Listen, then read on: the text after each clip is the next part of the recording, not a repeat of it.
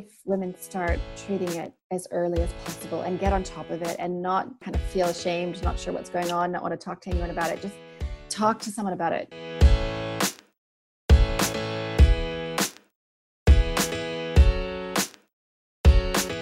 So we've talked about mood and the perimenopause. Let's talk about their regular cycle and the heavy bleeding, because that is a big one that, that clients come in, they're in their mid to late 30s or early 40s and beyond, and they're having that heavy bleeding. And, as gynecologists, we're like, okay, here's your birth control pill. We're going to add on some Prozac for that PMS. And then if that's not working, we want to get on some, you maybe do an endometrial ablation. And then before you know it, they're getting a hysterectomy because we've never addressed the underlying cause to this. So let's talk about that. And of course, when we just say I'm reformed, once I learned, increased my integrative medicine and functional medicine doctor's bag, I had to do a lot less surgeries. It's my expectations are rising about heavy periods. Even in my book, even in this book that we're talking about today, I do make the statement that sometimes, the natural treatments don't work and you might need something like the Mirena, the hormonal IUD. But then the doctor who helped me with the book, Dr. Pryor, she said, look, she thinks in most cases with the right treatment, especially with natural progesterone in place, it shouldn't be needed. So hormonal IUD and things like ablation are there as a backup plan. But I agree with you. I think for the majority, it doesn't have to reach that stage. And especially if women start treating it as early as possible and get on top of it and not just, as I said earlier, like kind of feel ashamed, not sure what's going on, not want to talk to anyone about it. Just talk to someone about it. Read my book, look at Anna's site and work and find a doctor who can help you with it. So let's think about how to approach it. I do think it's helpful, see what you think, to have an assessment from a gynecologist just to see if there's something like adenomyosis. Absolutely. Yeah. An ultrasound, a vaginal probed ultrasound. So an ultrasound of the uterus, it was just a beautiful tool, and I highly recommend it. And for our listeners, insurances typically cover that. If you got regular bleeding, pelvic pain or pressure, discomfort, any symptom related to our lower abdomen, et cetera, or bleeding, ultrasounds are usually covered by your insurance company. So that's just an added bonus, but I highly recommend it because that's a good look at the uterus, the uterine lining, the ovaries, and it's a great guidance throughout. What's our baseline? And that helped me tremendously manage my patients.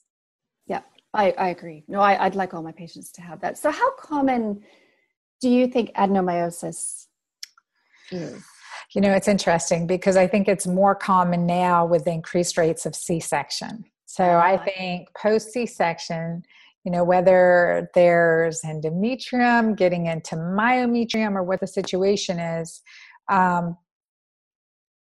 adenoma, I don't know the statistics, but I would say, I don't know the statistics to be able to say that just based on my clinical observation. I've had a client with adenomyosis, symptoms of adenomyosis. Most of them were over, a good majority were, if I was to guess, 75 to 80% had prior C-section. So it was a significant number more. That's interesting. Yeah. So it's a condition where the uterine lining grows into the wall of the uterus.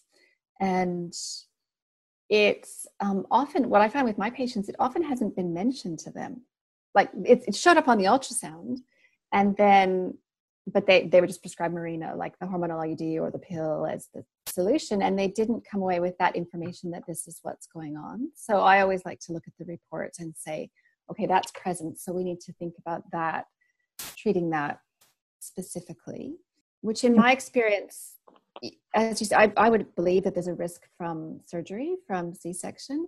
It does seem to, the condition itself seems to have a sort of an inflammatory component, not unlike endometriosis.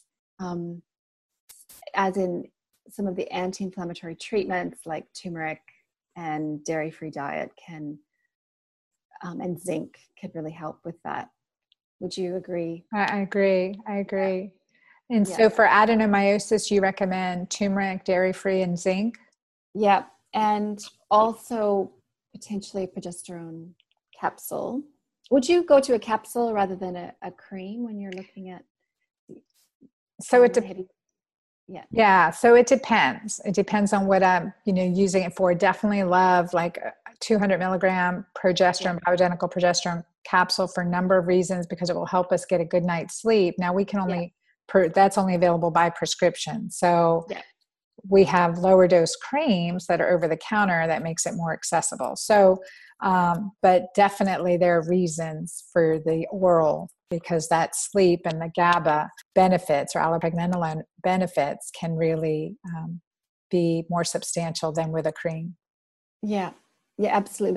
That's where we get more of the GABA formation when progesterone goes through the liver. So that in that sense, swallowing the progesterone is beneficial. And it also seems to have a stronger effect on the uterus itself. And when patients are speaking to their doctors about it, the way what I'll say is phrase it something like, this what's called micronized progesterone works as well as some of the other progestin drugs, but doesn't have the side effects, or arguably has some really nice side benefits. So that is a tool that could be used and does seem to work quite well. So yeah, that would be my combination, I guess. Dairy-free, turmeric. I do look at some other herbal medicine combinations, zinc, progesterone, and another one we should speak about with regard to heavy periods is something called calcium D-glucarate. Are you familiar with that supplement? Well, especially for breast protection, right? Yeah. But I've really recommended it mostly as part of breast protection combinations versus, tell me for the uterus, for the heavy bleeding as well. Well, it clears estrogen quite strongly in two different ways. So it's the substrate that the liver actually uses to bind to estrogen and try to get it out of the body. It also helps to downregulate some of the bacterial enzyme in the gut that can normally interfere with estrogen clearance. So it has this kind of double benefit for helping to get estrogen out where it's supposed to be going out through the stool. So for that reason, what I've just found, like partly through trial and error all these years with patients, is that it's probably for clearing estrogen, removing estrogen, it's one of the stronger supplements that we have. And it's quite safe too, and easy, and inexpensive, and you can take a high dose of that. So that would be another nice. What dosage do you recommend for calcium? Yeah, I knew you were going to ask me that. I want to say 100, 200, but I know it's not high like when we think of calcium, MCHC calcium or calcium, but other citrate and all those things we're talking about 1,000, 2,000. But really for calcium D-glucarate, I think it's like 100, 200 is a reasonable dose. Yeah, I'm cheating. I'm actually just looking in my little book in the dosing section, what I say. Yeah, perfect. Daily dose. No, what the research shows is it's higher. Yeah, it's 1,000. It is 1,000. 1,500. That's what I pulled from the study. So I see perimenopause, adenomyosis, uterine fibroids, PMS, all those conditions where you need to clear. 1,000, 1,500.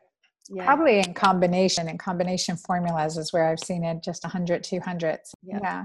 So good to know. So just in and of itself, we're good to go up to 1,000 milligrams, even up to 1,500. Yeah. And sometimes that much is needed.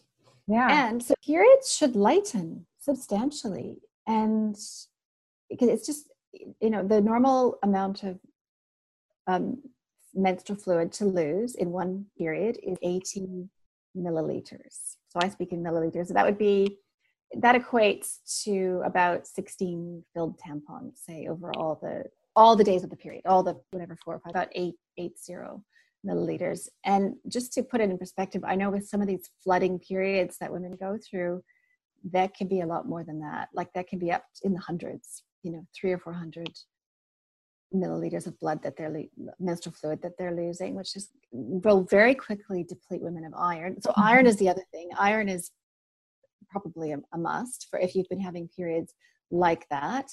Have a blood test for iron. I agree. And ferritin level, let's get our ferritin above 50. Now with iron replacement, we need to mention that I did some research on this. So iron is a pro-oxidant, right? So we want to take iron with vitamin C. We want to take iron with other antioxidants, because it is a pro-oxidant. So we have to think about that too. Not just iron by itself should be in a nice combination. What do you think about iron infusions? Are your patients Sometimes. Yeah. Sometimes. Yeah. Yep. I've definitely had clients, you know, borderline so anemic that an iron infusion just changed their world. Yeah, for energy. And also replenishing iron, getting that ferritin up, can in itself improve periods, potentially make them less heavy. So that's just another simple intervention and really help energy and help mood. I think that's fantastic. We've covered a lot of information. I want to let our audience know. I mean, I could talk with Laura. Y'all can listen. She's so compassionate, so knowledgeable, so well-researched woman. And I love our conversations. I love your book. I highly recommend it. And I really feel it's empowering to women to get a handle on our periods, on our cycles. And the earlier we do it, the better our beyond menopause is, right? Thank you for watching this video. Be sure to subscribe to my YouTube channel here and get those notifications, and comment below. Let me know your thoughts, what you loved, and what your action step is.